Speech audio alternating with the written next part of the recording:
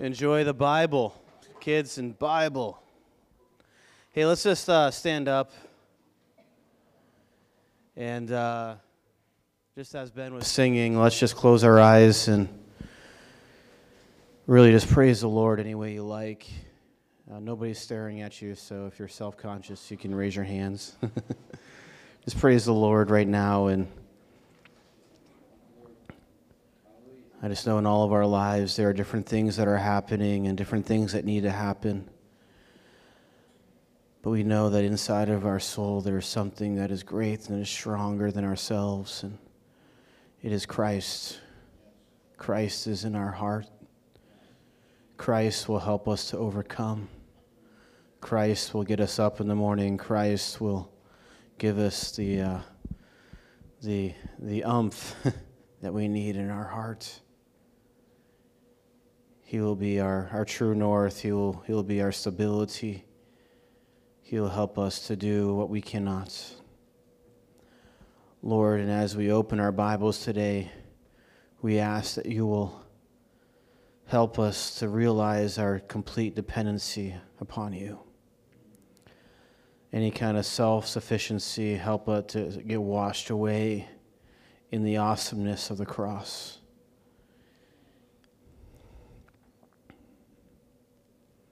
Any kind of healing that needs to happen today, we ask that you will speak and that you will heal. Any kind of word that needs to be said, we ask that it will come from the throne of God. We just thank you and we praise you. In Jesus' name, amen. While you're standing, please turn to your Bibles to Colossians chapter 1. We'll be reading verses 9 through 14. Next week is Thanksgiving, right? Yeah, I think it is. I don't know what today is. Yeah, it's not this week coming. Yeah, we always had this argument in China, didn't we? Like, is it next week or the week after? It's in 2 Thursdays, right? Actually, I don't even know what we're doing, Probably just, I have the day off of work, that's all I know. Colossians chapter 1, verses 9 through 14, an amazing passage, and let's read it.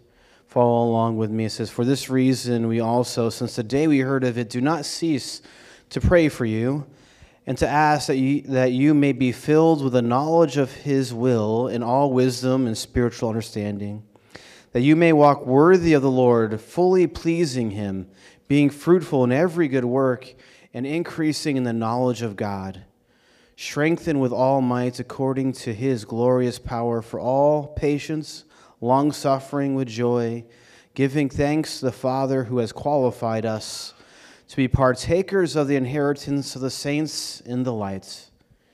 He has delivered us from the power of darkness, amen, and conveyed us into his kingdom of the Son of his love, in whom, I love this, in whom we have redemption through the blood, the forgiveness of sin."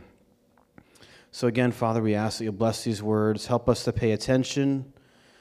Take away distractions that are in our hearts and our minds or around us. And we just ask that you will fill us with your word. In Jesus' name, amen. Okay, you may be seated. Yeah. Hey, I'm excited this morning and just in studying this word and really seeing what God has to share through the Bible. And it touched my heart. I hope it touches your heart also.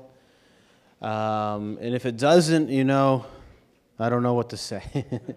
But it's the Word of God, so I think it will touch your heart because the Word of God is powerful. The Word of God speaks to us. It is the Word of God that has power. I mean, when Jesus himself was being tempted by Satan, he quoted the Word. He quoted the Bible, right? So if it was good enough for Jesus with Satan, it should be good enough for me with Satan in this daily life. And we face the devil in many different ways. Sometimes we face him face to face, I believe. Maybe you do. Maybe he's very active in your life. Maybe we face him passively. Maybe it's one of his little imps.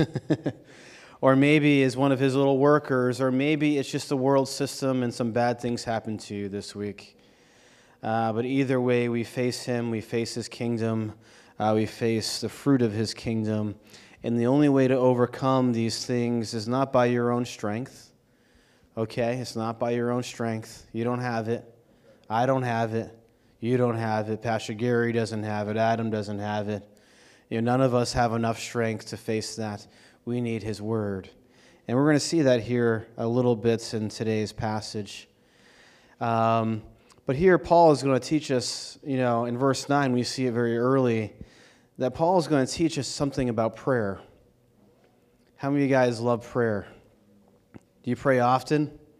I believe it says in 1 Thessalonians, it says, pray without ceasing. Right? You pray without ceasing? No, I don't. What does that even mean, right? Yeah, and we're going to talk about that, only when we're desperate. But what we're going to see is in these few passages that Paul reveals to us the heart that he has towards this church in Colossae. His heart is so tender towards these people. But what we also see through this prayer that verses 9 through 14 is really a prayer that he has for this church. So that is how his heart is being revealed for these people. But we also see that in this prayer and in his heart towards these people, the contents of the prayer really helps us to reveal the understanding that we have about who God is. A lot can be revealed through our prayers, can it? I mean, maybe when you prayed this morning, you were praying for your car to make it to church.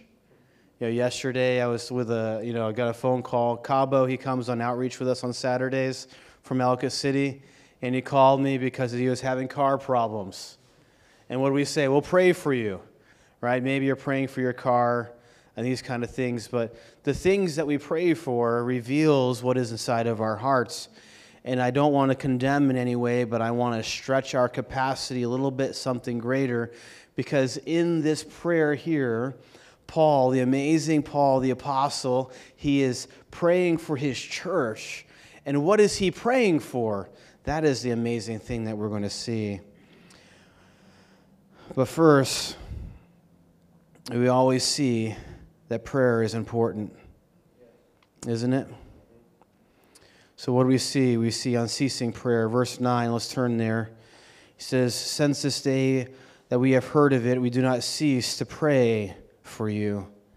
That in Paul's walk with God, and as he is ministering to many, many churches and many, many people, as he is traveling often, what is he doing? But he is praying for the people that he has in this church. But back up for a second, because do you see this church, do you find out that this church is in trouble? Yes, a little bit. But actually, in his opening statement, he is actually kind of giving thanks to this church for their, awesomeness, for their greatness, for the walk that they already have with God. He says, actually in verse 9, he says, for this reason, since we have heard of it. Heard of what? Well, if you go back to the previous verses and then our previous messages, he's actually, since they have heard of their faith. He has heard of their faith. What did he hear about their faith? Well, he heard that they had love.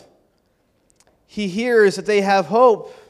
He hears that they have fruits in their life, that as they walk with God, that there is fruit in their life. So Paul is saying that here is the church, and as believers, he is saying that I have heard these great things from you, and because I have heard of these great things, I unceasingly pray for you. That is amazing. Because sometimes in my life, I think, well, I got to pray for this person because they are in so much trouble, right? And then as soon as they're out of trouble, I stop praying for them. And then they're in trouble again, so then I start praying for them. Then they're out of trouble, and I stop. And our relationship in the church can go back and forth like this. But here the Apostle Paul, not only does he pray for those that are in trouble, you read that also in the Pauline epistles, but very specifically here, there's a church that is doing okay. And there is something to be, exalted, there's something to say, hey, good job, church, you're doing a great job. And I congratulate you, I am thankful for you in this area, and I am, thumbs up, good job. But because of that, I am not going to stop praying for you. I am going to continue to praying for you. I mean, this is really amazing that as we, really dive into this, I want to read this quote. Actually, I don't know who it's by, but I want to read it. It says, "Prayer is always needed, since the most excellent Christian graces are imperfect, liable to decay, and may be abused." That's an interesting quote, isn't it? I want to read it again, and then we'll dissect it a little bit. Prayer is always needed, since the most excellent Christian graces are imperfect, liable to decay, and may be abused. Is this statement true? Yeah, it is, right, Adam? I mean, I find that this statement can be very true, and the reason why it's true is because of the humanity that these graces are wrapped up in. And what do we mean by Christian graces? I mean, very simply, we could talk about Galatians chapter 5 and verse 20, talking about the fruit of the Holy Spirit is love, joy, peace, long-suffering. You can go through all the fruits of the Spirit, joy. You can go through all of these fruits, and could these fruits be in my life, and then could they be abused? Or could they be forgotten? The answer is yes. Can and does grace get abused? Can and does grace get forgotten? Can and does grace, forgiveness get abused or forgotten? Can or does righteousness get abused or forgotten? I find that in so many people's lives, that the Christian graces are abused and forgotten so many times. Here is what grace is. And then this word grace becomes defined differently, and it becomes abused or forgotten. And then because it's abused or forgotten, the church tends to go all the way over here. And they're like, well, now we got to talk about righteousness. We talked about grace for 50 years, half a century, but now that I see that humanity is abusing grace, my response is to now talk about righteousness and overemphasize righteousness, so now therefore this can be abused or forgotten. And now we're in the middle of righteousness, and now there's no longer grace. I mean, on and on we could go through all the Christian graces, all the gifts that the Holy Spirit has given us, all these great emotions and the way we are to live our life, and they can be abused and they can be forgotten. So therefore, what does Paul say? He says, therefore, I unceasingly pray for you.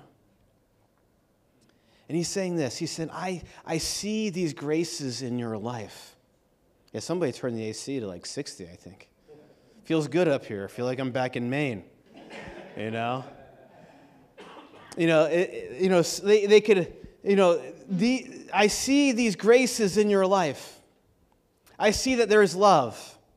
I see that there is fruit in your life. Maybe you're evangelizing and sharing the gospel. I see that this thing is happening and that thing is happening. I see these things are happening in your life. But I am going to pray for you because it is possible in your life that they could get abused or forgotten.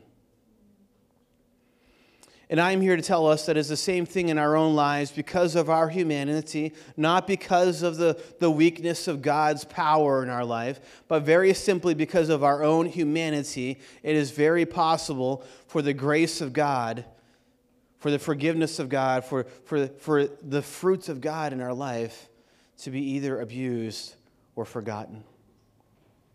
And that is why there is unceasing prayer.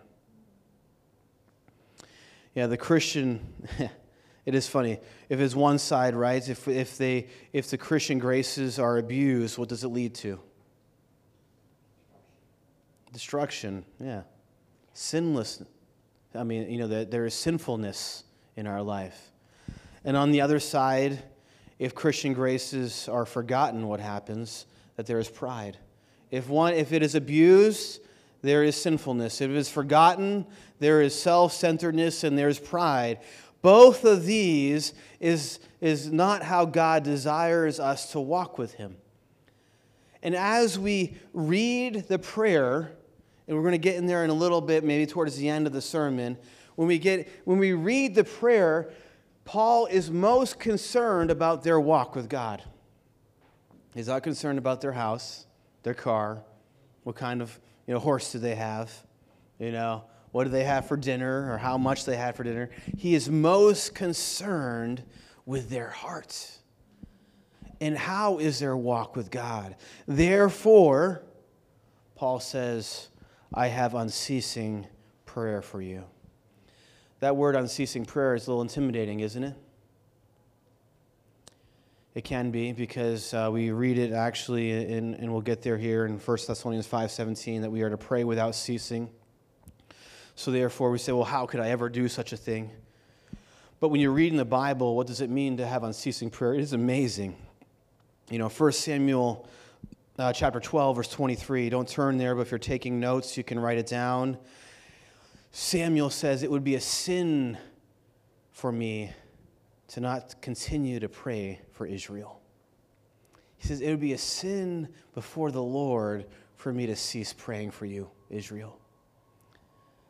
I mean, I am not Samuel, so it's okay. But imagine if a man of God was saying this about you.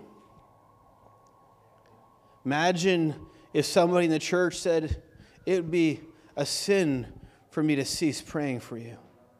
Imagine if somebody in the church said that I'm going to pray for you, even though you're doing well right now, I'm going to continue to pray for you because I believe that God has more for you. He has more of his knowledge and more of his power for you. Imagine if somebody else was to say that about you. How about Philippians chapter 1, verse 4? Paul says that every time he remembers the church, he prays unceasingly with joy. Wouldn't that be amazing? That's what that's Paul, right?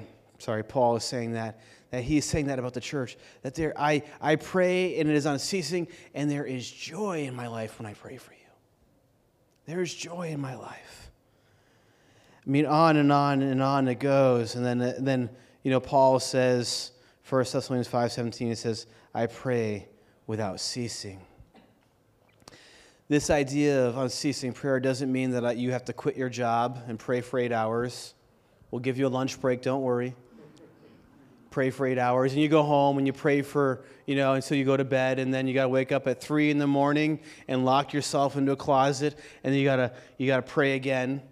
I used to work at a Korean Methodist church, and they had this little closet. I enjoyed it actually, but they had a closet. And inside it was literally like a janitor's closet with a little desk with a big old notebook with people's prayers. And you could lock yourself in there and you could pray for all these prayer requests. But it doesn't mean any of these things. We got to compare the Bible with the Bible, and if you open the Bible, I mean, if I were to pray without ceasing literally, or if I were to take that literal, I'd be disobeying another handful of commandments, right? Where I got to feed my son and my wife, right? I mean, it's something I got to do, so I can't pray without ceasing in that sense. But here's what one scholar says about pray without ceasing. He says this. He says, you are dependent on God for every good. You are dependent on God for every good. Without him, you can do nothing. Feel that dependence at all times, and you will always be under the spirit of prayer. And those who feel the Spirit well as frequently as possible will be found in the exercise of prayer. This scholar, he is saying that once we begin to understand our dependency upon God, we find ourselves in the spirit of prayer often. I love that. I love that. Because I stand here as a man who could what? I could abuse or I could forget the grace of God. I could abuse or I could forget the forgiveness of God. I could abuse or I could forget the righteousness of God, and on it goes. I could abuse and I could forget. Why? Because of my humanity. And it is because of my humanity that I realize that I need complete dependency upon God. And I'm saying me, but really I'm saying that because I don't want to point my finger at you. Well, really what I'm saying is we, right? Like, aren't we all guilty of this? Aren't we all guilty of functioning in our own humanity? And that is why in my own life, and that is why in your own life, you can't sit there and judge somebody and where they're standing at with God right now. You can't look at their sin and say, you are condemned. How dare you? You should know better. How many Christians have heard that word before? You should know better. How long have you been a Christian? You should know better. We have heard that 1,000 times. But it is because of our humanity. It is because of the potential that we have to abuse and forget the graces of God that we can never say that to another person, because we ourselves are guilty. We ourselves are completely dependent upon God. And without that dependency, we find ourselves without the spirit of prayer. And without the spirit of prayer, Jesus tells us that we will receive nothing. Because how many times did Jesus tell his disciples, if you pray, you will receive?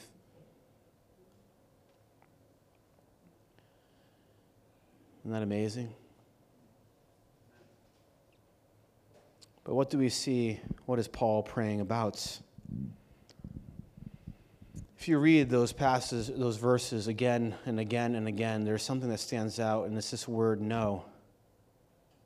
Knowing God and knowing God's will. It's mentioned twice, actually, in these few verses. And it is the same word. It's epignosis. And I love this word, actually, because what it means that there is something that you know, and then what do you do with it? But you epi it. Meaning that the word epi means upon. So you have some sort of knowledge of God, and then what do? Is you build upon that more knowledge of God. And then you build more knowledge upon that of God. And then what do you keep doing? You keep building upon what you know about God. And where does it lead us? See, epignosis isn't more information upon more information upon more information. Have you ever taken a test and you got like a 65? And the teacher says, take it again. And then you get an 85, and then he says, take it again, and you get 100. Like, that's not what epignosis is. It's not like, you're given a test over and over again until you get 100%. Epignosis is that you have some information about God and you're building upon that knowledge of who God is, but then that knowledge enters into a relationship with God. Like, there's other words for knowledge that Paul could be using here in in Colossae. He could be using other words for knowledge that would mean that. Like, you need more information about God. He could have said that. And here's the thing, is that as Americans, we have a lot of information about God. We will sit here and we will argue about theology until we're all blue in the face and we hate each other. Right? It happens all the time.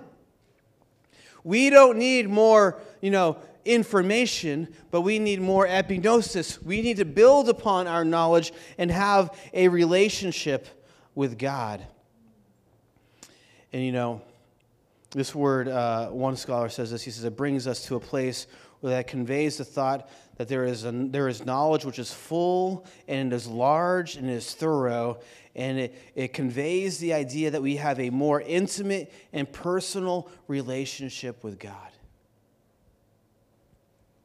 So the content of Paul's prayer is this: you already have the graces of God. You already have some knowledge of God. You have, in one sense, you have something amazing, and you are amazing. But there's more. I am going to pray that you build on that, and that you build on that, and that you build on that to such a place that you have an intimate relationship with your Savior. This is so important that in our lives that we have an intimate relationship with our God.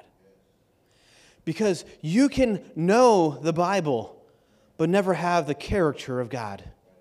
And this was the problem with the Pharisees and the scribes and the Sadducees. They knew the Word of God, but they couldn't see the Son of God in front of them. Some people, are, right now in our groups, they're loving reading Revelations because of the prophecy and how prophecy might be being fulfilled today right before our eyes. And it's so exciting, and we can't deny what God is doing in our lives. But Jesus said to the Pharisees, he says, you can look outside and you can look at the skies and you know when to harvest. And you know when the wind blows a certain way that a storm is coming. You know that, but you don't see what is right before you. It is the same thing. It's like we could become so involved in scriptures and we could be so involved about these things, but we never become intimate with our Savior. We never become intimate with our Savior. In this room is, and is my prayer, it is very similar for you guys. We don't know who is in this room. Like, we know each other's names. We know a little bit about each other's lives, but we don't know who is in this room. Could you imagine being in the same room where Billy Graham got saved and got called by God? Because there were men in that room. There were women in that room that were in the same place. Or D.L. Moody, when he got the call of God to serve and to preach and to minister. I mean, it happens in little churches, it happens in big churches, where people, they get so intimate with God that they understand His will and they understand the strength that they can receive from Him. But the problem that can happen in our lives is that we cease to build. We cease to build. And at the very last part of this passage, verse 14, what does he say? He says, in whom we have redemption through His blood, the forgiveness of sins. Who forgives us and gives us redemption? Yeah, it's Jesus. Okay, that's the who. We know that. But how do you know that? That's a good question. How do you know? Okay, good.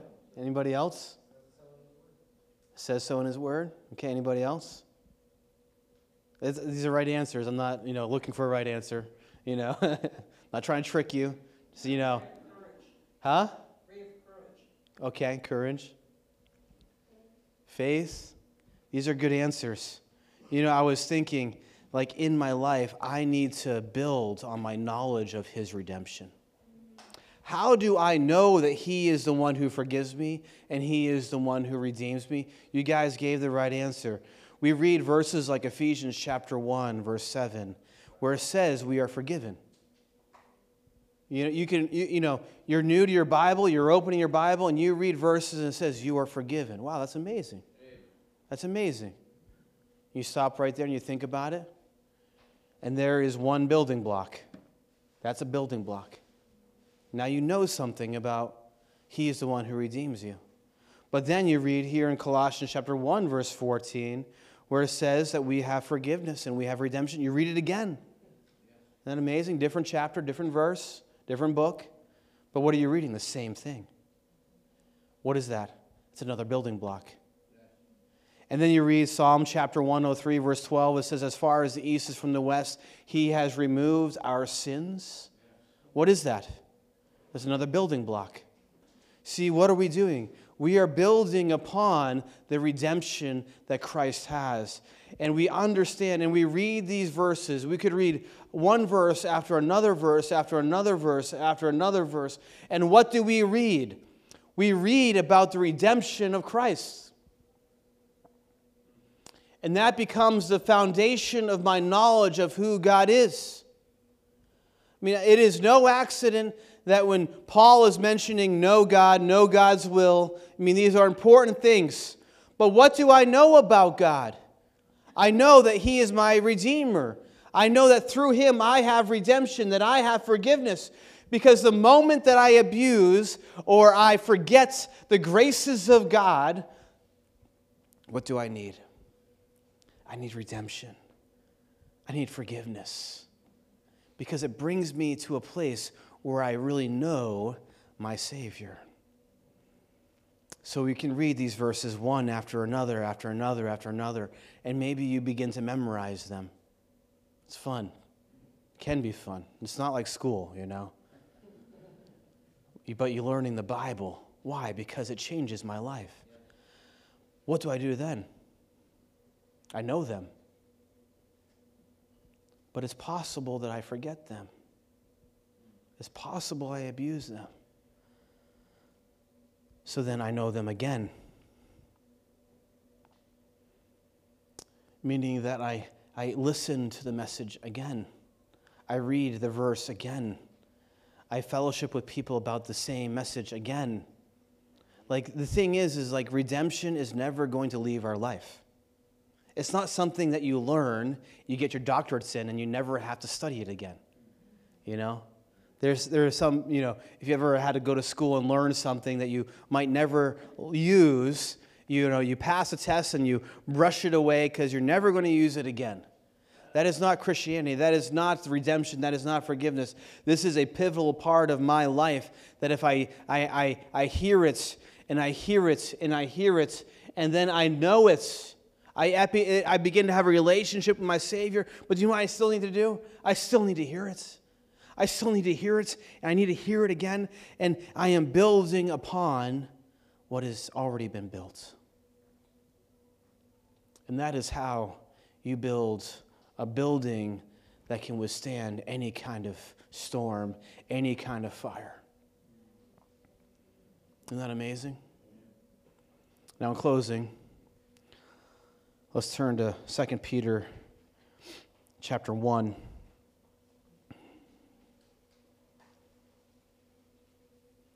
Verses 2 through 3. It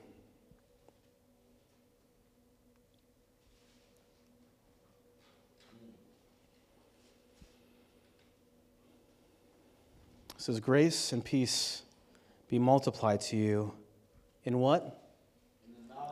In the knowledge of God and of Jesus our Lord, as His divine power has given to us all things that pertain to life and godliness through the knowledge of Him who has called us by His glory and virtue. You know, peace, grace and peace in our life, how do they come? They come but through our growth in our relationship with God. If you don't grow in your relationship with God, that you will find that you will lack peace and you will lack grace in your life. Meaning that there'll be little capacity for the problems you have in your life.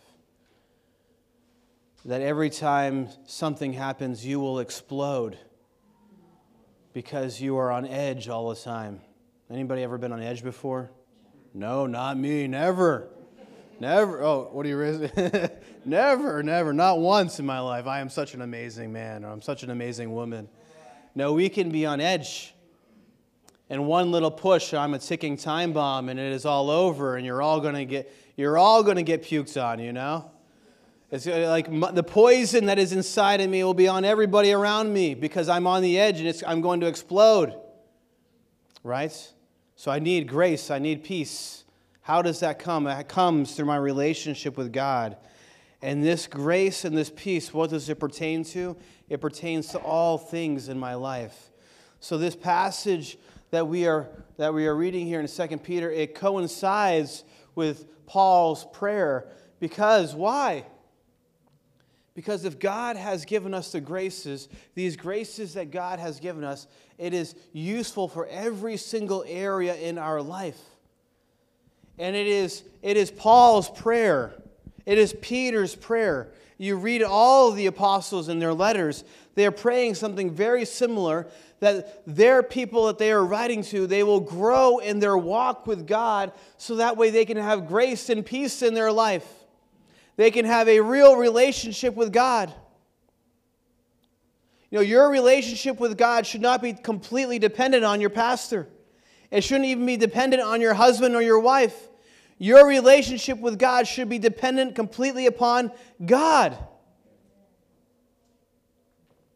Completely. I mean, that is what the one scholar says. That is what Paul is saying. That is what Peter is saying. They are saying that you should be completely dependent upon God. And if you are, what's going to happen in your life? You're going to have grace. And you're going to have peace in your life for every single thing that you face. Meaning that crazy driver on the road, I can have grace and peace. That crazy kid that lives inside of my house, I can have grace and peace. That crazy person in church that, I can have grace and peace. I mean, over and over and over again, and at work, and could you have divine wisdom on how to be a good glazer? It could happen. Why? Because of grace and peace in my life. You don't know that word because that's not you. God has given you a different gift. God has given you a different gift. God has given you a different... we all have different gifts, but what does God's grace and peace go towards? Everything in my life. Whether you're a carpenter, a cook, you mop floors, whatever it is that we are doing, God's grace and peace is there for you. Why? Because you have an intimate relationship with Him. And the way it is today is not the way it is tomorrow. And therefore, what does Paul say? I pray for you unceasingly. Because when I look in your life, I see how God has created you. I see how God has made you. I see His fingerprints all over your life. I remember I was, I don't remember how old I was actually. I was little. Running around the church like most of the kids here do. And Pastor Jason's brother, Pastor Chris, was visiting our church from the Ukraine. And he grabbed my arm and he looked at me and he says, God has a continent with your name on it. And I was, maybe 10, 11, 12, maybe something that little. I still remember that. God has a continent with what does that even mean? I knew what it meant because he was a missionary. I meant that he was saying that you could be a missionary someplace where very few people go. And I remembered that. And through all of the trials that I had growing up and all the indecision I had in my own walk with God and those struggles that I had with God, I remembered those words. And what was it? It was like Paul unceasingly praying for people that cared for him. That he cared for, He cared for them. And he saw in them what they couldn't see in themselves. And we could say the same thing here. We don't know who is here. But we know that as we pray for you and your growth and your walk with God, we know that God will reveal the knowledge of His will. And in that passage, you also read that God will give you the power, right? The authority, the power over sin. Amen. Let's pray. Heavenly Father, we thank you for this message, and we just think about it. And I am thankful that there are people that are praying for this church. I am thankful that there are people that are praying for the leaders in this church. But also as leaders here, that we should be praying for our people. And there should be joy in our prayer. There should be weeping in our prayer because of the joy. And there are people that are not here, and maybe they should have been here, maybe they should have stayed. But even though they're gone, we do not stop praying for them because they were a part of our lives. And we see their calling, we see their potential, we see what God could be doing. We just thank you and praise you, and help us to know you, Lord. Help us to build upon the knowledge of the redemption of Jesus Christ. We just thank you and we praise you in Jesus' name. Amen.